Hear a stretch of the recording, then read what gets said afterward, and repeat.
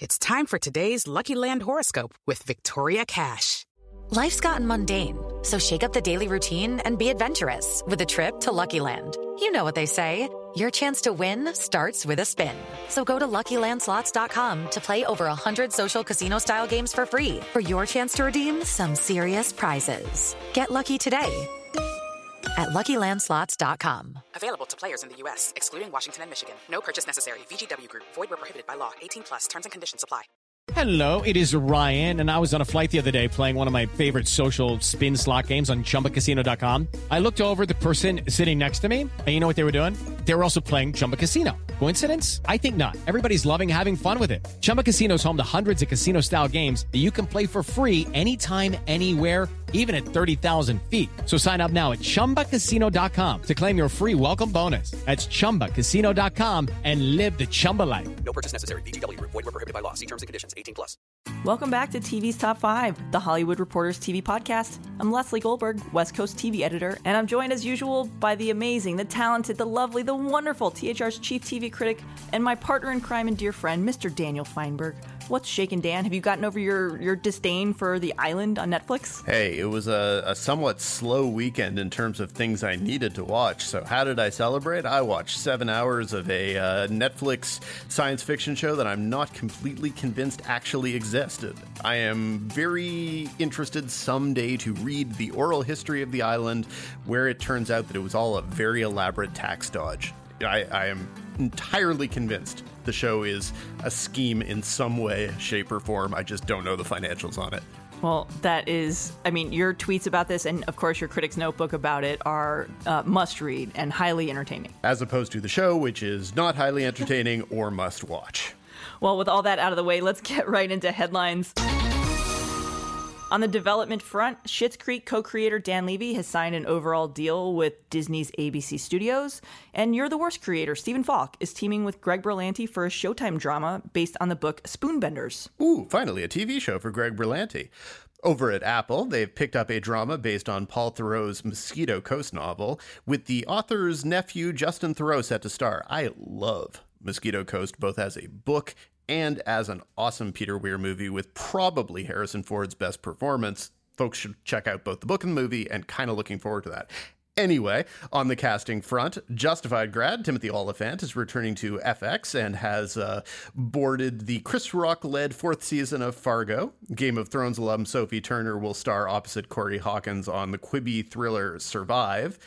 And Kiefer Sutherland is going to the short-form service, also Quibi, to lead The Fugitive. Yes, we needed another Fugitive. Damn it! In showrunner changes, SEAL Team's John Glenn has stepped down from the CBS drama and lost his overall deal with producers CBS Studios following an internal investigation. Showtime's The Chi is now on its third showrunner in as many seasons, with Justin Hillian replacing Ayanna Floyd Davis. The latter reported misconduct charges against former star Jason Mitchell, who of course was promptly fired from the show. And Netflix has renewed the comedy Family Reunion, which you might not have known existed for a first season, for a second season, and canceled No Good Nick after one season. Which you also might not have been aware existed. It is definitely a week for that kind of news, and it was also a week for lots and lots of library deal news. Yes, if you know Jerry Seinfeld, or if you're a friend of Chuck Lorre, or you know Dick Wolf, chances are your Christmas gifts and Hanukkah gifts will probably be a little nicer this year. But I'm none of those things. Yeah, neither am I. Netflix will be the exclusive global streaming home for Seinfeld in a 5-year deal that is worth north of $500 million. The Big Bang Theory has its first ever streaming library home and has extended its TBS syndication deal in a pact that I am told from high-level sources is valued at in the billions, Dan. Billions. HBO Max will stream Big Bang Theory for 5 years. That's domestic only, as those platforms haven't even launched yet, but they are domestic to start. That could come up more later in the podcast. Yes, and not to be outdone, NBC Universal is shopping a massive Dick Wolf library that includes the original Law & Order, spin-off SVU, all 3 Chicago shows, and all other titles from the prolific producer. Wolf, sources say, wants one streaming home for all of it.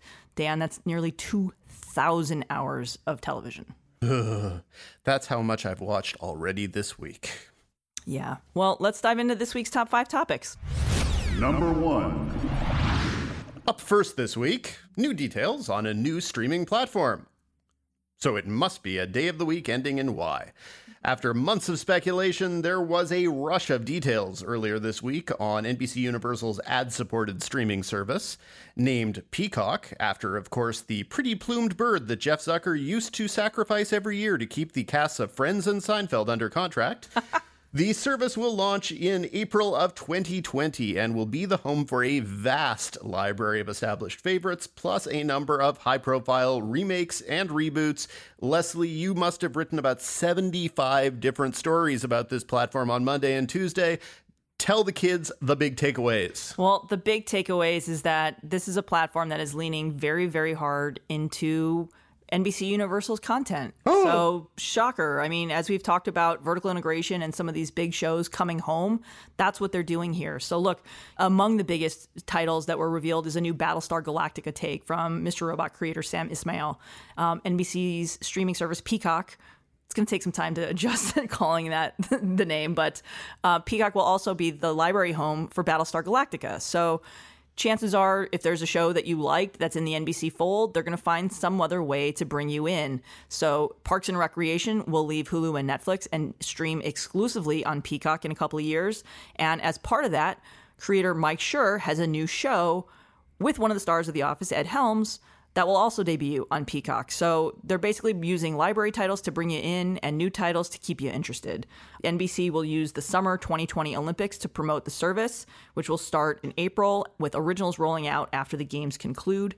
Other big high-profile reboots, you got a new Saved by the Bell. Mario Lopez and Elizabeth Berkley will reprise their roles, and Zach Morris will play the governor of California. Hey, he did get a 1510 on his SATs, which allowed him to get into Yale, so it all makes total sense if you think about it. I mean, the fact that you know that off the top of your head, Dan, that's what makes me wonder. So I'm hoping that someone will fact check in case I'm wrong, but for some reason, the idea that he got a 1510 because of how implausible it was stuck in my head. If anyone wants to correct me and tell me I'm wrong, go for it. I among the things I care about, this is not high on that list. Other stuff, there is a sequel to Punky Brewster that we previously mentioned on the podcast that was being shopped, and it landed at Peacock, to no surprise. We discussed that That'll be a pilot on our live podcast from the ATX TV Festival in Austin. You should listen to it. It's one of our best episodes. I assume there are no details on whether or not Glomer is going to be involved in this reboot.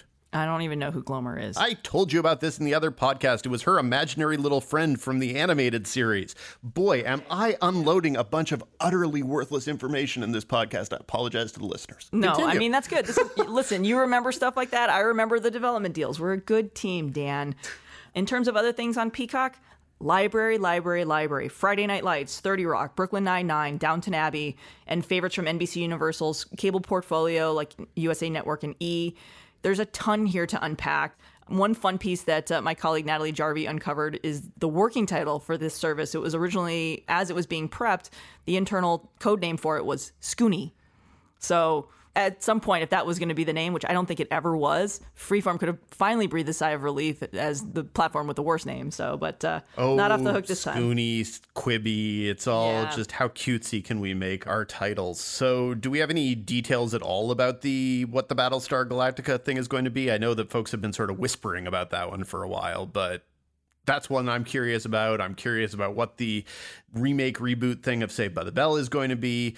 I'm also curious if we're ever going to figure out proper terminology to define if these things are actually a remake or reboot, because at this point, I'm not sure I have any sense of what any of it means anymore.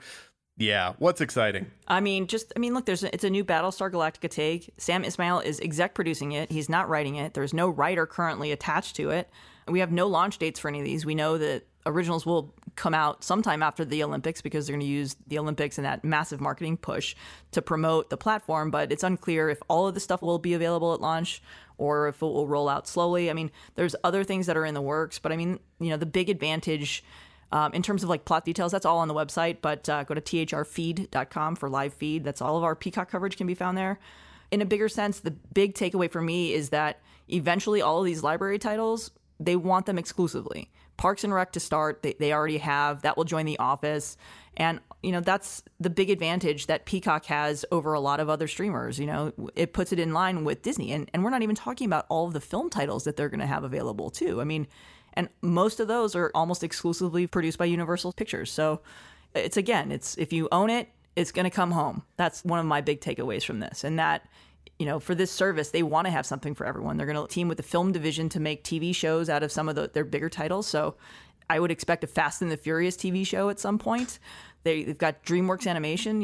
If you compare this to Disney Plus, it's kind of the same thing, right? So DreamWorks Animation is one of their big internal divisions, same as Disney has Pixar, right? So you're going to have a different lane for everything that they've got. And I mean, look, I'm a huge Friday Night Lights fan, and this is where Friday Night Lights will eventually stream exclusively.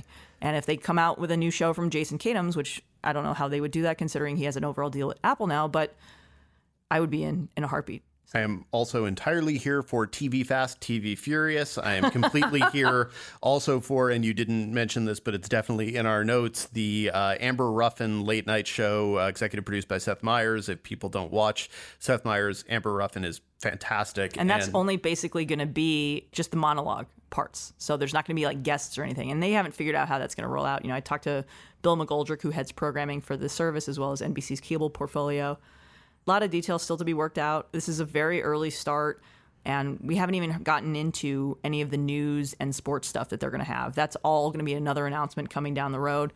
And this isn't all the scripted that they're going to do. There's a ton of other stuff. So I would expect more reboots or updates or spinoffs, or basically leaning hard into IP and more library. And we're still standing with the idea that this is going to be ad-supported, but also with the potential of an ad-free tier? We're told that there's basically 3 different tiers, as we understand now. Pricing is not available yet, but if you're a Comcast cable subscriber, you will have it for free. If you want this service and you're a Comcast subscriber and you want it ad-free, you can pay a little bit more, and then there'll be a 3rd tier where if you're not a Comcast subscriber and you want to subscribe, well, they'll take your money that way too. All of these places will take your money however they can get it. Ain't none of them in it for charity. Yeah. Well, that feels like a good point to move on to our second topic of the week. Number 2. Batting second, the Emmys are here. After 2 nights of the Creative Arts Awards, HBO is out in front with 25 wins, followed close behind by Netflix with 23. Game of Thrones, to no surprise, leads all programs with 10, followed by Chernobyl and Free Solo from Nat Geo with 7 each. Marvelous Mrs. Maisel rounds out the top pack with 6. The major categories will be handed out Sunday on Fox in a ceremony that will not feature a host. Joining us to preview what to expect from the telecast and help you cheat on your Emmy pool is THR's senior awards analyst and host of the Amazing Awards Chatter, Mr. Scott Feinberg. Welcome back to the podcast, Thank Scott. you. Good to see you guys. So let us start with the Creative Arts Emmys, which were last weekend. Leslie just read the highlights. You work the Oscar beat aggressively, and in the Oscar world, there's a lot of precursor awards, right, and you can make judgments about this and that on the basis of things that came before. Is there anything you were able to take away from the Creative Arts Emmys last weekend that gives you any indication of where things are going? Is it going to be a big Sunday for Free Solo? Well, I think that you're absolutely right that this is really probably the best pre-Emmys indicator of how that, the big Sunday night will go, just because it's the only time we're actually hearing from real voters prior to the show. I think that, look, we all knew Game of Thrones would do very well with what the equivalent of below the line categories, and so no reason to expect that won't continue on Sunday, which was what we all thought anyway. I think the comedy categories on Sunday are the most interesting because there does seem to be a real diversity of opinion. You've got people who are very passionate about Veep, which is obviously up for its final season, but only had single digits of nominations, which is unprecedented for that show and suggests that it's not as beloved as it maybe once was. And then you've got 2 Amazon shows that both overperformed to some extent. You've got Marvelous Mrs. Maisel, which won last year when Veep was out, and we know the TV Academy does tend to sort of almost rubber stamp. So, there's a reason to believe they would just stick with Maisel.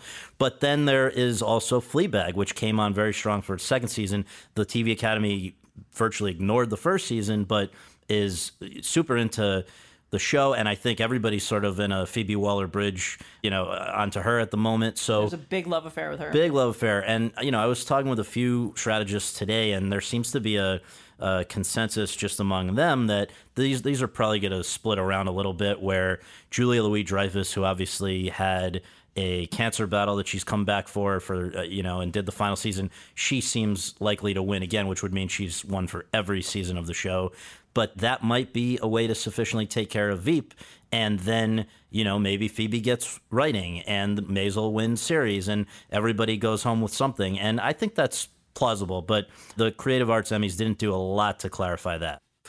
I've said in other interviews that the only thing that matters to me, honestly, is that Phoebe Waller-Bridge wins something on Sunday night. Yeah. If she walks away entirely empty-handed, I'm going to be pissed off. I'm with you. On the other hand, I would also like Natasha Lyonne to win something on Sunday, and I'm getting the feeling probably don't hold your breath. She's not going to. And the Emmys could start to feel like the show for her, where it's just if they can keep it up for the next few years, we'll see. Well, you mentioned all of those shows, and the one you didn't mention is Barry, which won a lot last year, and the first of your brutally honest Emmy ballots went up, and that nice person who said some crazy things, as they all do, and as folks do, that person was going with Barry.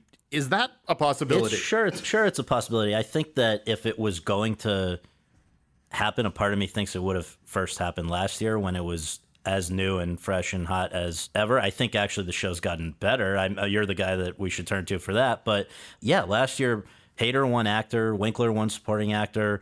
I believe they won writing as well.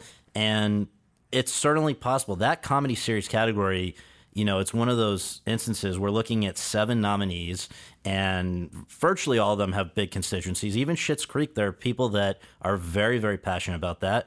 With 7 nominees, it's hard to confidently predict anything, but yeah, it could happen. It's the one well, here's the reason, probably the biggest issue for it in a way is that HBO had to split its attention between Barry and Veep.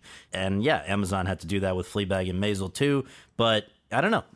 I'm talking myself out of it right now. Let's talk about drama. Yeah. Game of Thrones, is that winning the big prize? It just doesn't seem like there's any other one show that has enough support to beat it. It's not that people Succession is the show of the moment. Is that a little too late for this season? Probably because the second season's really picked up after voting was well along or closed. And I think that will probably be the successor to Game of Thrones in this category. Wordplay. Yes, exactly. But I don't know. I feel like, yes, there was a lot of displeasure about the way that the final and very short season of Thrones went, but I don't know that there's one clear alternative that would beat it. And it would be a huge shocker, I think, if it did lose. How about any of the acting categories? Are any of those actors going to win? Peter Dinklage has obviously won previously. Is he going to win again? Are any of these supporting actresses going to walk off with an Emmy? How many awards do you think Game of Thrones could win on Sunday? And will it lead when all is said and done? I would think it will lead for total wins. I would think also that Dinklage is the best bet, having won, I believe, 3 previous times for that, but he has never faced as many co-stars in the category as he has this year. Part of the reason why Alfie Allen, I think, had to self-submit along with a few other people from the show is that I think HBO made a calculation that if we end up with too many nominees, we actually undercut our own chances. And that is a possibility. But again, it's like, who do you go for other than him there that... I mean, Jonathan Banks is certainly deserving. You could go, but he's also up against a co-star. Anyway, I think Dinklage is probably the safest acting bet. But, the best actress in a drama series category is interesting, too, because, first of all, let's note, the only actor who has ever won for Game of Thrones, male or female, is Dinklage. So are we going to start now with others winning? It's, there's a school of thought that says Emilia Clarke has a shot that has been helped by the fact that, unlike last year, Sandra Oh now has to compete with her own co-star in that category. So there's a shot for Emilia Clarke. I don't think Kit Harington... I'd be surprised if Kit Harington won in lead actor. And then supporting actress, there's just, again, so many Game of Thrones people there. Just to note, Gwendolyn Christie, who also self-submitted, so they were kind of, in a weird way, not necessarily pulling for that to happen. That one was dumb. I mean, a lot of these I kind of understand why they didn't push them forward, not realizing that Gwendolyn Christie gave one of the most loved performances on that show was just HBO being weird. That was a weird thing. You got Gwendolyn Christie, Lena Headey, Sophie Turner, and Maisie Williams. I don't know. I am kind of taking a wild card there and going with Julia Garner for Dan's favorite show, Ozark, because there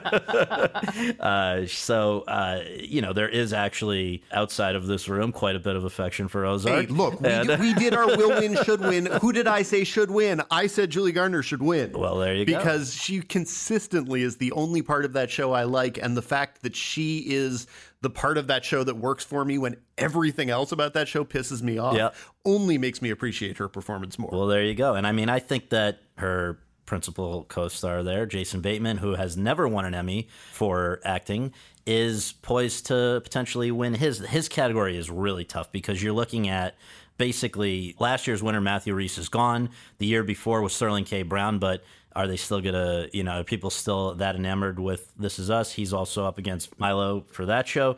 Then you got Billy Porter, but I'm not totally sold that enough people in the TV Academy are enlightened enough to go. I mean, the nomination in a way was somewhat not a sure thing. Then you got Kit Harington. Maybe the Game of Thrones block can happen there. Bob Odenkirk's never won. The show's really good. I think it would be a totally deserved win for him. But I just kind of come back to Bateman with the fact that, like Better Call Saul, like Game of Thrones, well, actually all of these guys are from series-nominated shows, but I feel like Bateman's show actually got a lot more nominations for its second season. And for the limited series category, which is one of my favorite, is it When They See Us versus Chernobyl, or is there something else? Could Fosse Verdon be the spoiler? Never say never, but I would be pretty surprised if it wasn't Chernobyl or When They See Us. I think that When They See Us would be, just we should note, Netflix's first ever series win, not drama, not comedy, but limited. That's something that they've put a lot behind, probably for that reason. Also, it would be probably the moment of the night if they win, because Ava DuVernay is bringing along with her guests the actual Central Park Five, and they would all go up. Chernobyl, though, people love it, and I think critically it is at least as, if not more, respected and admired. So that category to me was actually the strongest of anything this year. I thought limited series were fantastic, and you didn't even get in a bunch that were at least pretty good. But those two seem to be the ones that have emerged, and I would probably go with When They See Us. Wrapping up, who's your big surprise of the night? I think that there is a real shot for Jarrell Jerome to win for When They See Us in the actor in a limited series category. He's up against some real veterans who are terrific. You got Mahershala Ali, Benicio del Toro, Hugh Grant, Jared Harris, and Sam Rockwell. But I kind of get the sense that particularly that final installment of When They See Us may have made the difference for him. There's divided opinion about Fosse Verdon. I don't know if that'll affect Sam Rockwell. Jared Harris is great, but not really any much better known, I think, to a lot of people, despite Mad Men and some other great stuff. So I don't know. I have a kind of a sense that we'll see if it's right, that Jarrell Jerome has a lot of support. Wrapping up, look, airing on Fox with no host. What can we expect from the ceremony? And for me, my big guess, and this is completely a guess, not based on anything I've heard, no intel, just a hunch. Sunday is the 25th anniversary of Friends. The cast has done absolutely nothing to promote it. Warner Brothers has gone all out. There's an app. There's a Ralph Lauren line. There's furniture at Pottery Barn. There's an amazing Lego set, which I also already bought.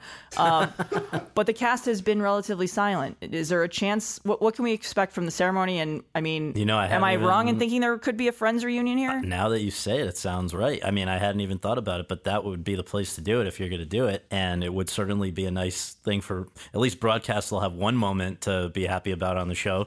Congratulations. Let's celebrate this landmark show on TV that just sold for $425 million to a streaming service. Yeah, like all the others. Say goodbye to But you can still watch on Nick at Night and TBS. They should have a funeral service for all the network shows that have now gone to streaming. I mean, you're going to hear a lot about that kind of stuff, just like last year, where it's like hosting a birthday party for somebody you don't know. It's just weird, but they have signed up to do it for many more years, and that'll be interesting. But I think the big moment again would be When They See Us, if those guys go up. Game of Thrones as, a final send-off. I guess same for Veep. Julia Louis-Dreyfus, I think people realize what she's gone through in the last couple of years personally, and also what a historic thing to have one for every season of a show and extend her own records with that. That could be a big moment. So in announcing that Fox would go without a host, Fox Entertainment CEO Charlie Collier said that the plan instead was to allow the ceremony to celebrate a lot of these huge shows that signed off this year. So Game of Thrones, Veep, Orange is the New Black, Big Bang Theory. There were so many huge shows that ended this year.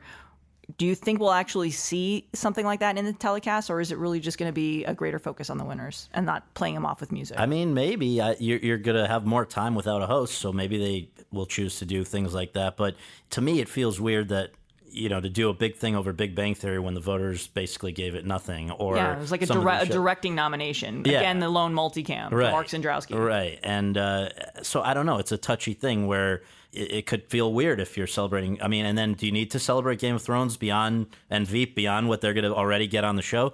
So, I mean, but look, they've had plenty of time to figure this out, and hopefully they've done a nice job. I think the Friends thing would be awesome. I would love to see that actually happen, but I don't know if we need to celebrate shows that are just now leaving.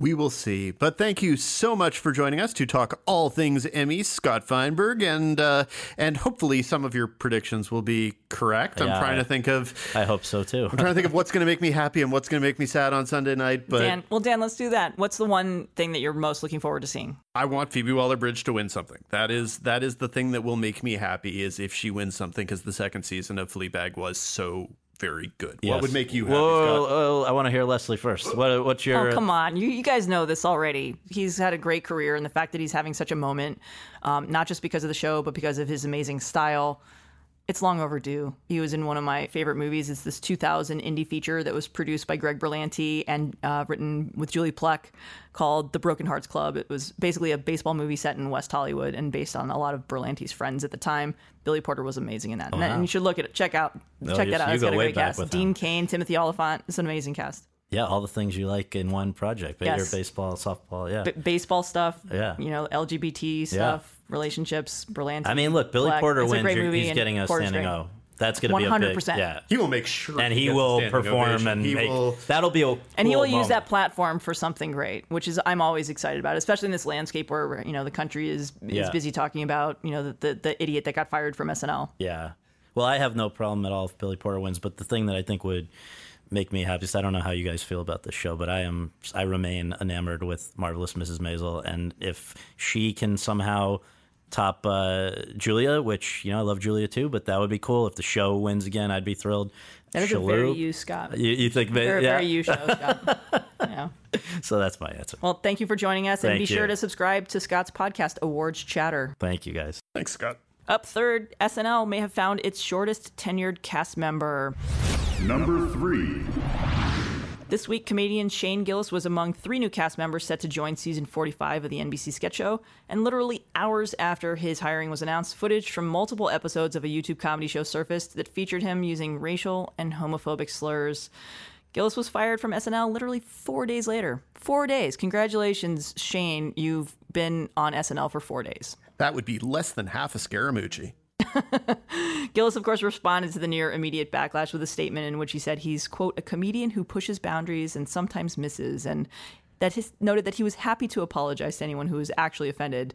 And Dan, I can't read any more of this stuff. SNL, of course, issued their own statement and basically said that that they didn't see the clips earlier and their vetting process was not up to their standard. And he responded to that and with some other nonsense gobbledygook concluded by taking a dig at SNL, saying he was always a Mad TV guy anyway. Dan, this guy's a putz. Can we just what do you? I mean, you are going off on this guy on Twitter. What do you think of this? Not that much. Look, to me, we've now reached the point at which, quote unquote, cancel culture has become as much a misapplied word by certain people as political correctness has been. I've always said that really all that political correctness was actually showing some damn empathy and thinking for 5 seconds about how anyone would respond to anything and maybe being a decent person. Heaven help us all for being politically correct. And as for cancel culture, whatever, the guy is so damn canceled that he did a New York City comedy club show earlier this week that had every punchline he said written up in every major publication. This is a guy who, outside of stand-up comedy enthusiasts, nobody had heard of before last week. Now everybody has heard of him. Yes, he has probably, quote unquote, refined his audience. And now the people who tolerate him are going to be the people who pay to hear him. But it's also worth noting that months ago that there was a club in Philly that refused to work with him anymore because they found his content to be offensive too. And how would anyone ever have known that at Saturday Night Live? How would they ever have known that he regularly says racist and homophobic things on his podcast? There was no vetting process on this, and they made the determination that he was going to be an edgy comic regardless. I mean, he wasn't even hired in their regular pipeline. You know, the guy has no acting experience. He's not a sketch guy. They were going to have to figure out what to do with him anyway. So I feel like probably what they were going to do was have him come on Weekend Update every couple weeks and say something boorish. Oh, darn, we missed that opportunity. He will be fully employed, well compensated, and has achieved a level of notoriety wildly outside of the range of his talent or skill set as a result of this. He has not been canceled. He has been elevated far beyond his merit. Everybody should want to be canceled to the level of remuneration that he has been canceled to this degree for being a racist.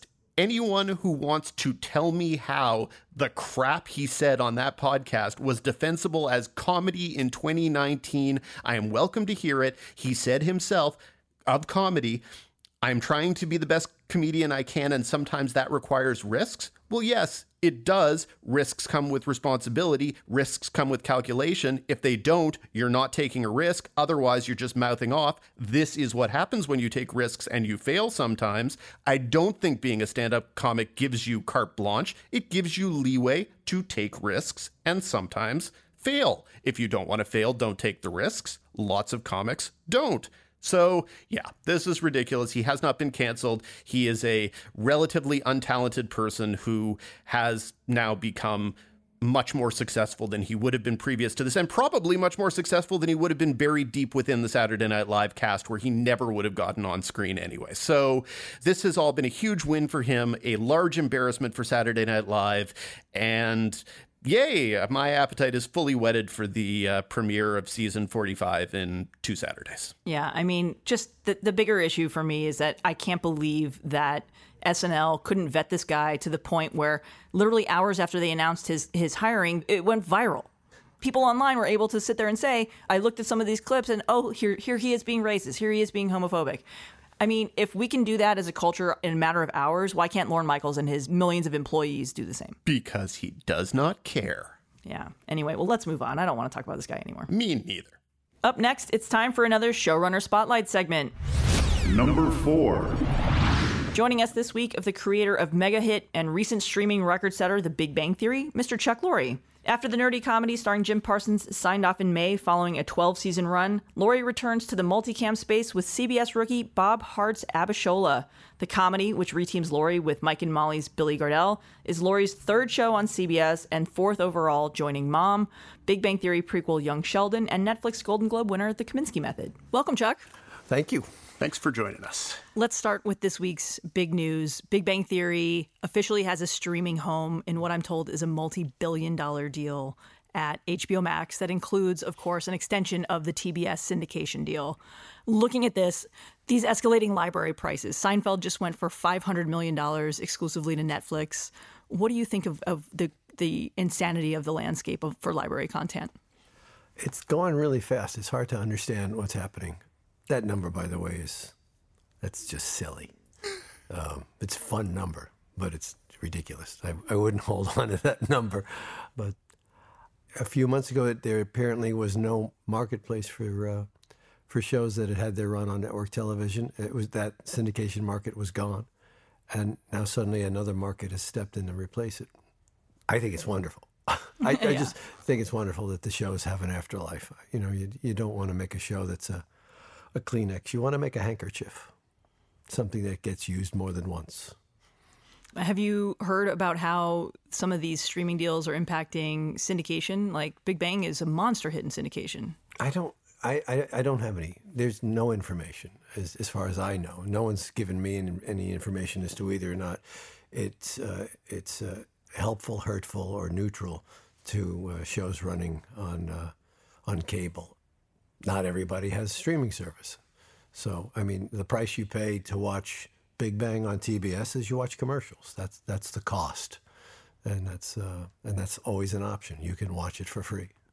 Well, I'm curious what your awareness is of something like that, because I know that when the finale came around last spring, I was like, okay, I'm now going to go back and I'm going to rewatch the pilot, and there was nowhere to watch the pilot of Big Bang Theory last spring.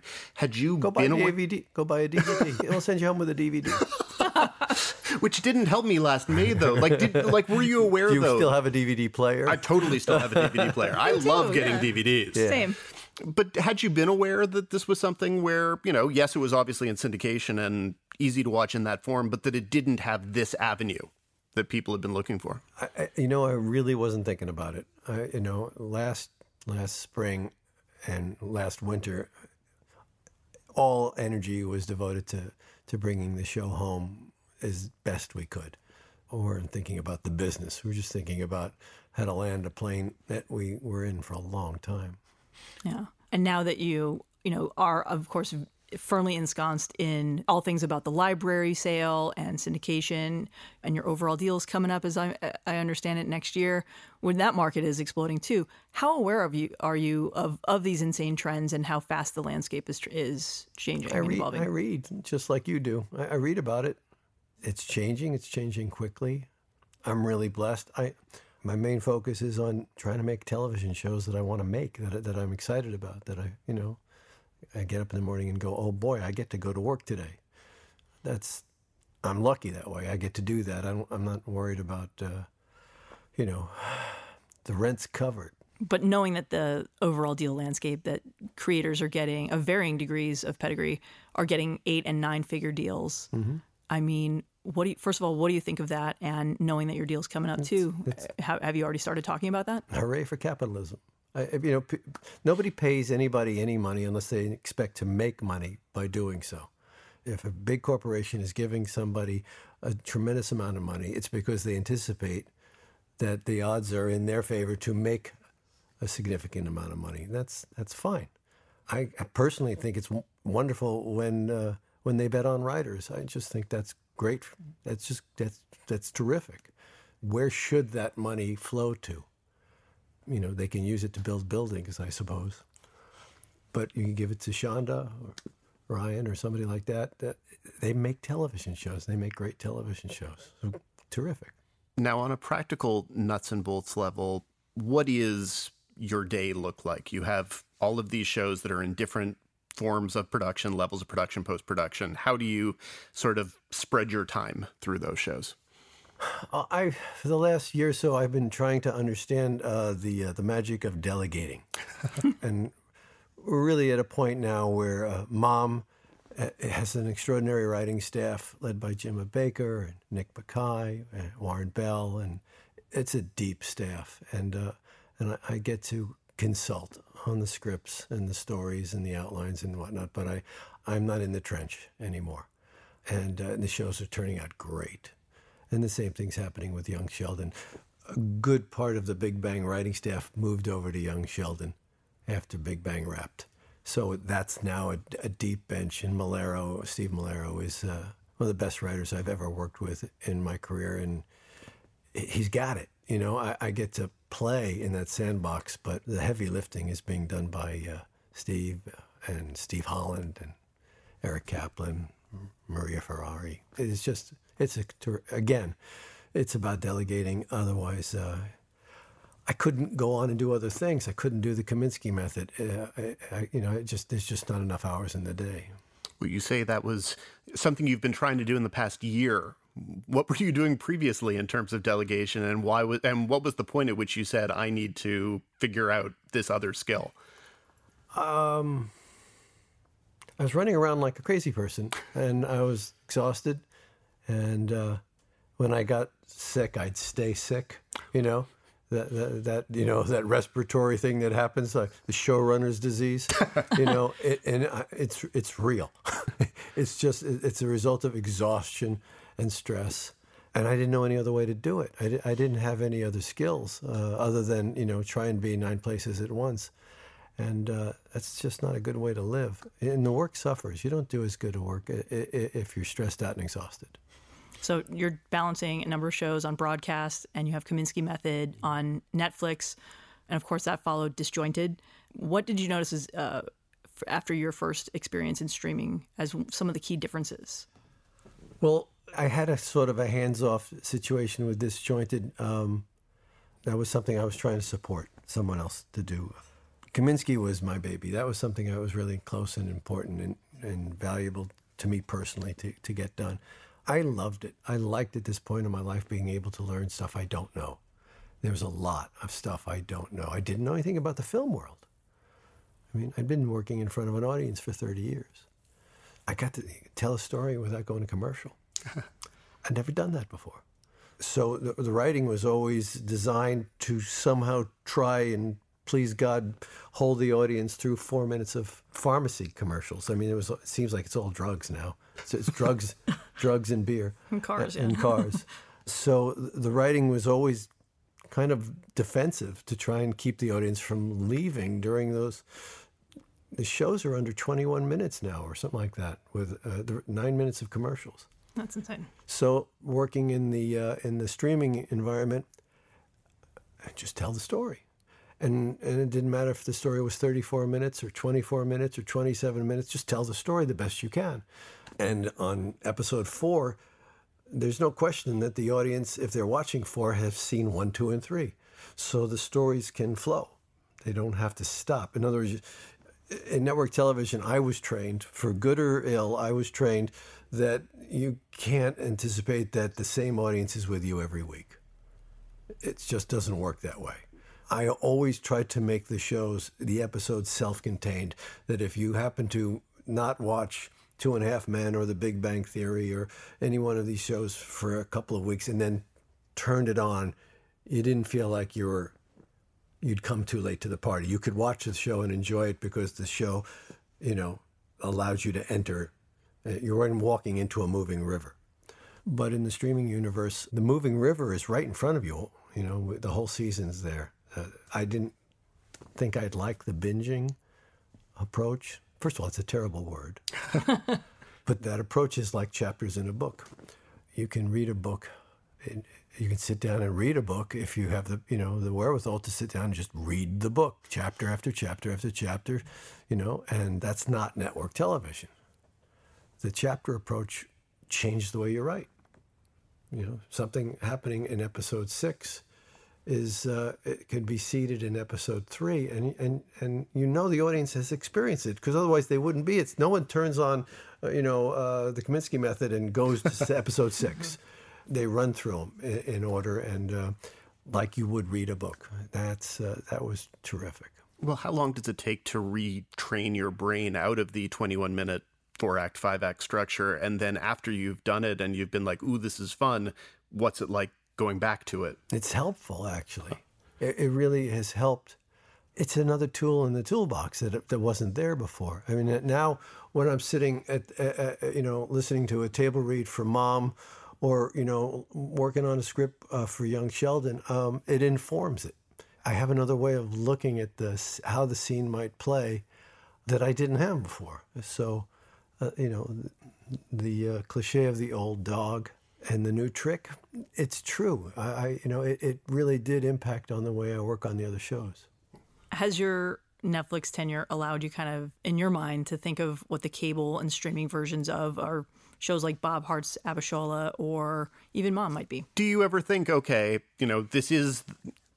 Sheldon is sort of the single cam version of Big Bang Theory, for example. So do you ever think in your mind, okay, if this episode of Mom were on Netflix, here's what it would look like. Here's the thing I didn't get to do. Here's the C story I had to excise because I didn't have 29 minutes, etc. No, I think you respect each one and the environment it's in. And there are certain boundaries and restrictions in network television, and they're there. They're not a secret. They're easy to understand. That you may not like them, but there they are. I've long ago learned that the restrictions can make you crazy, or they can make you dig a little deeper. They can make you work a little harder. The language restrictions and the different broadcast standards issues, the timing issues, those infernal commercial breaks. You have to work a little harder to try and to attract an audience and hold an audience. That's okay. That's that. I'm totally grateful that I didn't understand the extent of how saturated television was when we did Kaminsky, and it got an audience. It found an audience. At least, it would appear that it did. I mean, the Netflix people seem to be happy, and that's pretty much that's the Nielsen box. If the Netflix executives are happy, then that's a success. Well, do you like that because you've trained yourself to sort of wake up the morning after and hear what the overnight Nielsens were and all of that? Is it a relief that no one tells you that? And what do they tell you? They tell you they're happy. And that's fine, because at the end of the day, I'm doing this so that I'm proud of what we do. I'm doing it because I believe in it.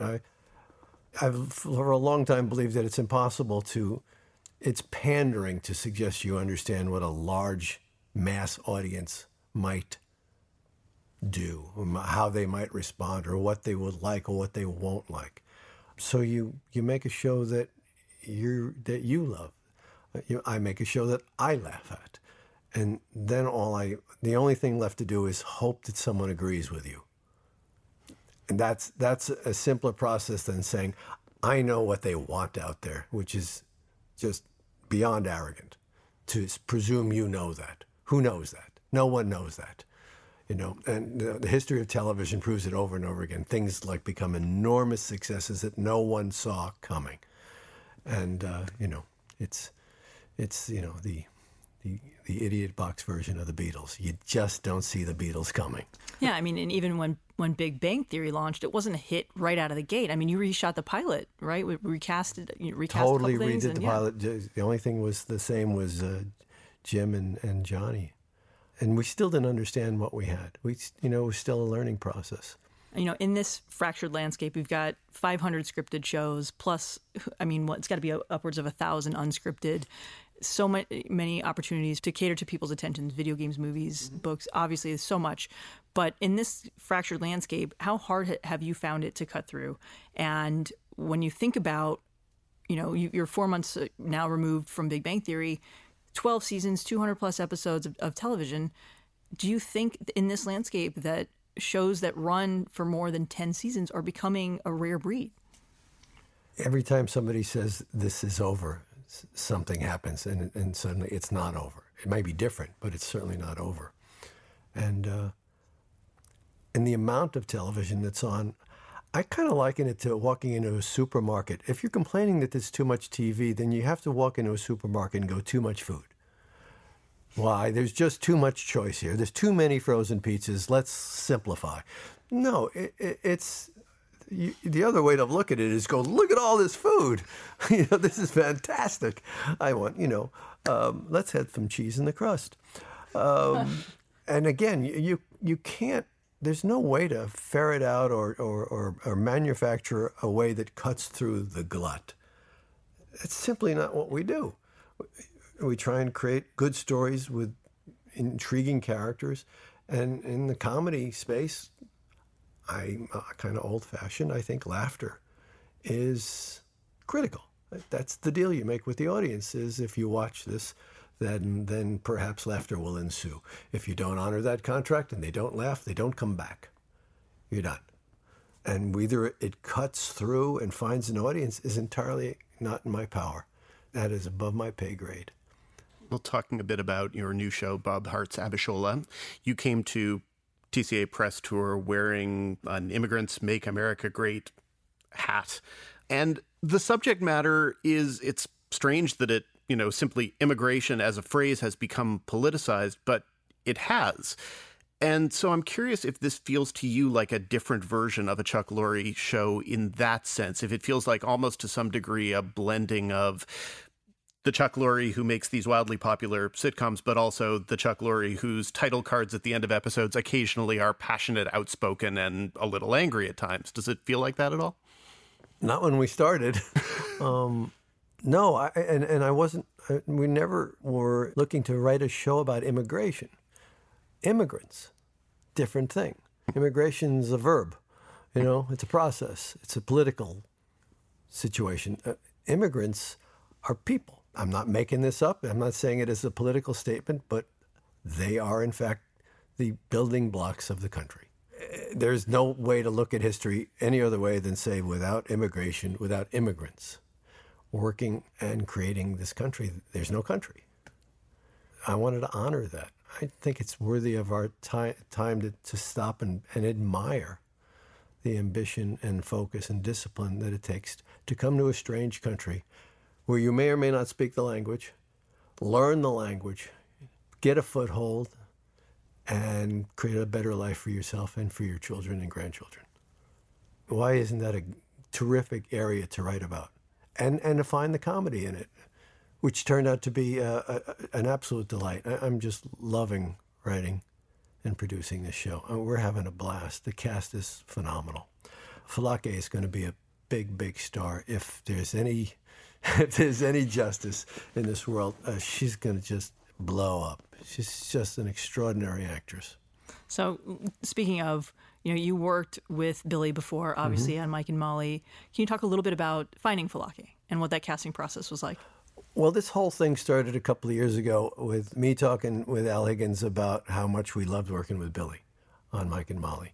And we kind of felt like, we didn't, I don't know if he got his due. If he did, he get the acknowledgement we thought he deserved because we think he's special. He's just, he's a very funny comic actor, but he brings a great deal of heart and a vulnerability to what he does for the big man role.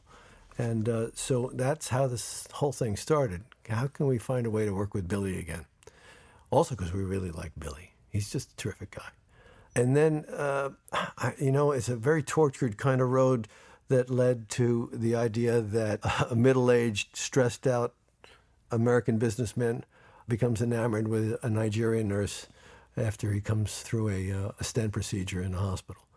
But when we decided to do that, and it felt like a good path, it felt like territory worth exploring. It felt new.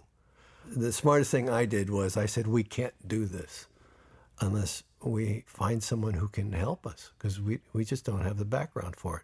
We just can't make it authentic. And I don't want to be glib about it. I don't want to, make believe we know what we're talking about. So Al and Eddie Gorodetsky found Gina Yashere on YouTube doing a stand-up in London. And we watched it and went, okay, yeah. And we contacted her and asked her if she'd come out and consult. Tell us what to do, what not to do, how to create a character, a family of Nigerians who are working and making their way in this country. And she was here for like a couple of days, and it quickly became apparent that we couldn't let her leave. She's awesome. She's a great comic voice. She knows how to make people laugh. She's a skilled comic stand-up. And she's got some chops, too. And so there was an opportunity to get her in front of the cameras as well. And we just said, well, how would you feel about staying and just writing this thing with us? So we wrote the pilot with Gina. I think we had a structure. We had the thing, outlined out, but we weren't about to write it without her. And that worked out great. She was the missing ingredient that made this thing make sense. Have there been any particularly good moments that you remember where she sort of has educated you guys on what not to do? So many. It's endless amounts of things. One of the things I love about the show is very much from her childhood is the very deep respect that Nigerians have for their elders. And it's just never questioned. There is no rudeness. There is, and it's very much kind of the way this country used to be, in the 50s and earlier. You didn't mouth off to people. You didn't, you spoke to your parents. Yes, ma'am. No, sir. Yes, I'm doing my homework. There was not a lot of back talk. My generation actually was the beginning of the end for that. But here's this culture that honors the elder. Her son makes her breakfast in the pilot, not because he's for some kind of attaboy. He's just working. He's helping. He's of service to her, and she is constantly having to be of service to her auntie and uncle, who provided her with an opportunity to come here. So that changed the whole dynamic. And deeply, deeply focused on education and achievement. You know, Gina's mom, what's her, you can be four things in a family. You can be a doctor, a lawyer, an engineer, or a disgrace to the family. Right? And so Gina's an electrical engineer. She was, you know, sneaking out at night to do stand-up. I went, oh, that's just too good. You know, that's just really too wonderful, you know, that her mom's proud of her now. But, you know, wait a minute, you're trying to make people laugh as a job? That's insane from that perspective. So that changed the way we were doing this. Yeah, you know, in terms of where you see the vision of the show going, how political do you plan on getting, if at all? I don't see politics getting into it. I honestly, if you can't tell a story about immigrants being a fundamental goodness to this country, then you can't write about the country. How do you do it? Which of us aren't the second, third, or fourth generation of someone who came here, you know, with little or next to nothing? So if that's political, we're in trouble. Well, but we do have an administration where immigration officials are rewriting Emma Lazarus on the fly on news shows. So yeah, we just may be. I can't get into that. You know me. I don't comment on these things. But again, that's sort of end title Chuck Lorre, because end title Chuck Lorre sometimes has. I'm being facetious. Yeah, no, that's a whole other conversation. But I don't want it to get in the way of people just enjoying this cast and the show. I hope, you know, they see it for what it is. It's, Billy likes to say, it's about human kindness.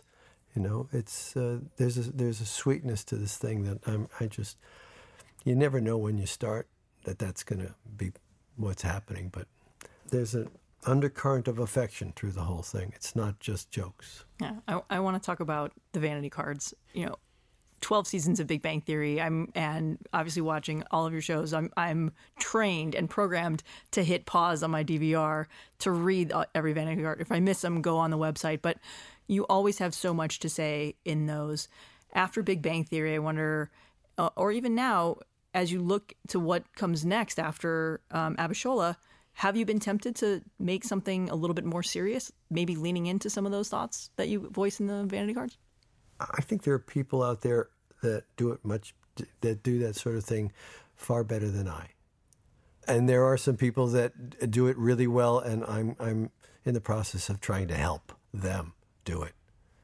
But recognizing my limitations and recognizing their strengths, if I'm in a position to help push somebody over the goal line and get them into this thing. I think I just did that sports metaphor very badly. But I am engaged in talks with a journalist who's, I think, could be a big voice in that arena, but not my voice, his voice. So.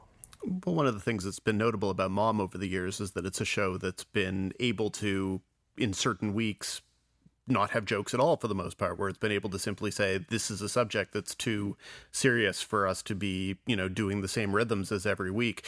What has that show kind of taught you and trained you to do to sort of recognize that you don't need to have X number of punchlines per page or whatever? You know, it's interesting. It taught me something I guess I forgot that I once knew. I knew it on Roseanne in 1990, 91, 92 when I was there. I knew it when I did Grace Under Fire. The pilot of Grace Under Fire was a single working mom who was coming out of a physically abusive marriage. And the pilot story was she was afraid her 10-year-old son might be a chip off the old block because he gets into a fight at school. Right? And she's afraid that he might have that anger in him that the abusive missing father had. That was in 1993. That was a real story, and we told some real stories for the short time I was there. I just did the one season. So I knew that, and I'd learned you could tell real stories on Roseanne. That was a great training ground. You couldn't write on that show back then and not become a better writer. It was boot camp. It was tough, but you left a better writer than when you arrived. Certainly, that's how I felt about it. and you could write about substantial things. You know, Roseanne we did an episode about birth control in 1991. You know, I mean, without the clout that she had, we couldn't have done that. We could never have told that story back then. It was just like radioactive. So I knew how to do this. I knew that this was possible. And somehow over the years, between the Dharma and Greg and 2.5 Men journey through the wilderness, I forgot. And I learned again on Mom that the audience will stay with you if you tell a good story and you're honest. And you treat a serious subject without being glib, without being disrespectful. There are certain moments you just got to understand that to write a joke here would be just callous. So you let it go. You let the scene play as is. And the audience, and the studio audience, they're fine. They're not. You haven't cheated them out of anything. They don't feel cheated. It's the dramatic moment played by great actors like Allison Janney, Anna Faris. You know, that as live entertainment, it works fine. And I guess I had maybe gotten insecure about whether or not the audience would stay with us, and over the years, so the shows were broader, and it wasn't necessary. You know, listening to you talk about shows like Grace Under Fire, specifically, in describing just the premise of that, which is obviously something I loved watching before, but that's the show that could be on in this landscape. Mm-hmm. And obviously, we're in the middle of reboot culture. Mm-hmm. Has that thought crossed your mind, whether it be for Grace or something else you've worked on? No. Once the book is closed, it's closed. You know, it's exciting to try and make stuff up. It's what an incredible gift it is to say, well, what if, and make something up and create a whole universe of characters, and then if you're lucky, find the actors that take it to another level, and then step back and go, oh, okay, I think there's a show here, and sometimes you don't really know, and you kind of learn as you go. I always have felt I didn't really have a full understanding of what was happening on The Big Bang Theory for about 2 years. I didn't understand, how vulnerable these characters were, how naive they were, how the audience felt protective of them. And anything that was characters that were cruel to them, the audience just wouldn't have it. They just wouldn't have it. And the show couldn't go into risque areas. The audience didn't want it. They were like children, and material had to reflect that their naivete. And that was a learning process. Who knew? Well, with your single cams, do you miss having the audience reaction to know something like that? Because you don't obviously know on Young Sheldon or on Kaminsky, the visceral reaction that an audience would have to honestly, something. No. No, because now I'm doing something that I get people who make films and short films and feature films have known for decades and decades. I'm just now learning that this environment allows you to make the show you believe in, and that's the show. There is no feedback other than your own sense of right and wrong. And if you're wrong, people will turn it off, and you hopefully didn't hang too many pictures on the wall because you're going home. And if you're right, it works, and people enjoy it, and that's coming to trust myself. Because for 30 years, I've been trusting a live audience. It's worked out really well. That live audience was a good barometer. You've been to shoot nights. Yeah. We don't move on if a scene doesn't work. We don't move on to the next scene. We keep working on that scene, even with the audience sitting there. Yeah, you see the huddle. Yeah, we huddle around the quad, and we rewrite it and try it again, until we find something that catches and that the audience responds to. And the audience is very much a litmus test of hopefully how people will respond at home. But when you take the audience out and you're just shooting what you've written, that's an act of faith. That's an absolute act of faith, because you have no sounding board like a live studio audience. Yeah. Wrapping up, I always enjoy asking this question, but in this crazy cluttered landscape, what are you watching? What do you subscribe to, platform-wise? I mostly watch dramas. I love watching big dramas, and of course, Sunday night, leave me alone. It was Game of Thrones. Just turn off the phone, go away. I mean, the comedies that I've fallen in love with recently, and I hope she keeps doing it. I know she said she's not, but Fleabag was, I think, perfect. As perfect as you can get. It was just funny and elegant and meaningful and just, And, when Silicon Valley first came out, I went, wait, really smart guys hanging out? I don't think I'm going to like this. And I fell in love with it. It was brilliant, and it stayed brilliant the whole run. But the dramas, years and years, did you see that? And, I've become fascinated with Succession and... Oh, yeah. Our entire office is Get obsessed. Shorty. How good is Get Shorty? It's just, Ray Romano is just, that whole cast. It's just so well done. Well, Chuck, thank you so much for joining us. Bob Hart's Abishola debuts Monday, September 23rd. New seasons of Mom and Young Sheldon follow September 26th. And Kaminsky Method Season 2 arrives October 25th on Netflix. Thanks, Chuck. Thank you, Chuck. Thank you. Number 5. As usual, we wrap things up with the Critics' Corner. With the Emmys, this week comes the start of the traditional fall broadcast season, which means there are a bazillion new and returning shows coming back to the big four broadcasters. Since there are 13 new broadcast shows launching in the week ahead, Dan, let's do this speed dating style. What do you say? Let's see if I can keep my reviews to these to under 5 words. 5 words or under. Let's say 5 words or under. We were initially going to do 1 word. That was too difficult for someone who writes 1,000 words per review. All right, well, let's start with CBS. They've got 5 new shows next week. Bob Hart's Abishola from Chuck Lorre. Dan Hart's Abishola series, Legal drama All Rise. Great cast. Series, The Unicorn, Walton Goggins as a single dad. Series, Really good cast, though. Carol's second act starring Patricia Heaton. If you like that sort of thing. What does that mean? I don't.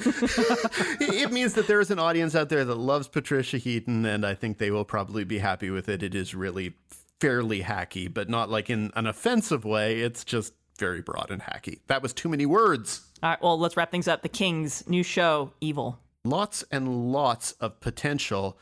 Still. Yeah. Let's move to ABC. They've got 3 new shows. Blackish, prequel, Mixed-ish. Mixed-ish.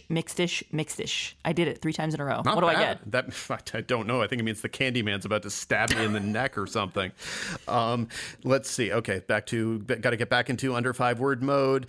Not funny, but interesting. Yeah. Emergence with Allison Tolman. Better than other ABC Lost knockoffs. Stumptown, Colby Smulders. Great cast. Don't know what the series is. Moving to NBC, Sunnyside from Mike Schur. Great cast. Should be funnier. Legal drama, Bluff City Law with Jimmy Smits.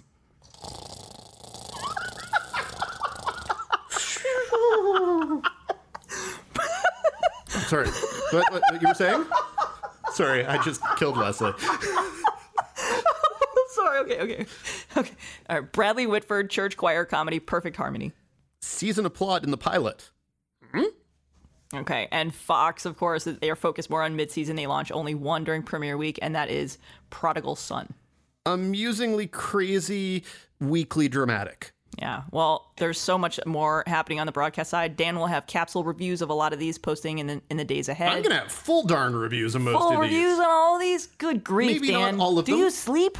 Not all of them. We'll have some reviews written by the great Tim Goodman and some reviews written by our great freelancer Robin Barr, but mostly, no, I don't really sleep all that much, Leslie, but that's what the drugs are for. Good grief. Either way, that feels like a good place to wrap things up. Thank you for listening to TV's Top 5, the Hollywood Reporters TV podcast. Feel free to subscribe to us on all of your favorite podcasting platforms. If you like us, rate us. If you really like us, leave a review. It's how word of mouth spreads. Come say hi to us on the Twitter. We like to say hi to people and hear what listeners are thinking. And if you have actual questions for us for future mailbag segments, because sometimes weeks are a little bit slower than this one, you can email us at tvstop5@thr.com. That's TVSTOP, the number 5 at THR.com. Until next week, Leslie. Until next week, Dan, get some rest.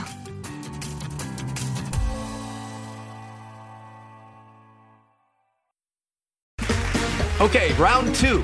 Name something that's not boring. A laundry? Ooh, a book club. Computer solitaire, huh? Ah, sorry, we were looking for Chumba Casino. That's right, ChumbaCasino.com has over 100 casino-style games. Join today and play for free for your chance to redeem some serious prizes. ChumbaCasino.com. No purchase necessary. Void where prohibited by law. 18 plus. Terms and conditions apply. See website for details. With Lucky Land Slots, you can get lucky just about anywhere. Dearly beloved, we are gathered here today to... Has anyone seen the bride and groom? Sorry, we're here. We were getting lucky in the limo and we lost track of time. No, Lucky Land Casino, with cash prizes that add up quicker than a guest registry. In that case, I pronounce you lucky. Play for free at LuckyLandSlots.com. Daily bonuses are waiting. No purchase necessary. Void where prohibited by law. 18 plus. Terms and conditions apply. See website for details.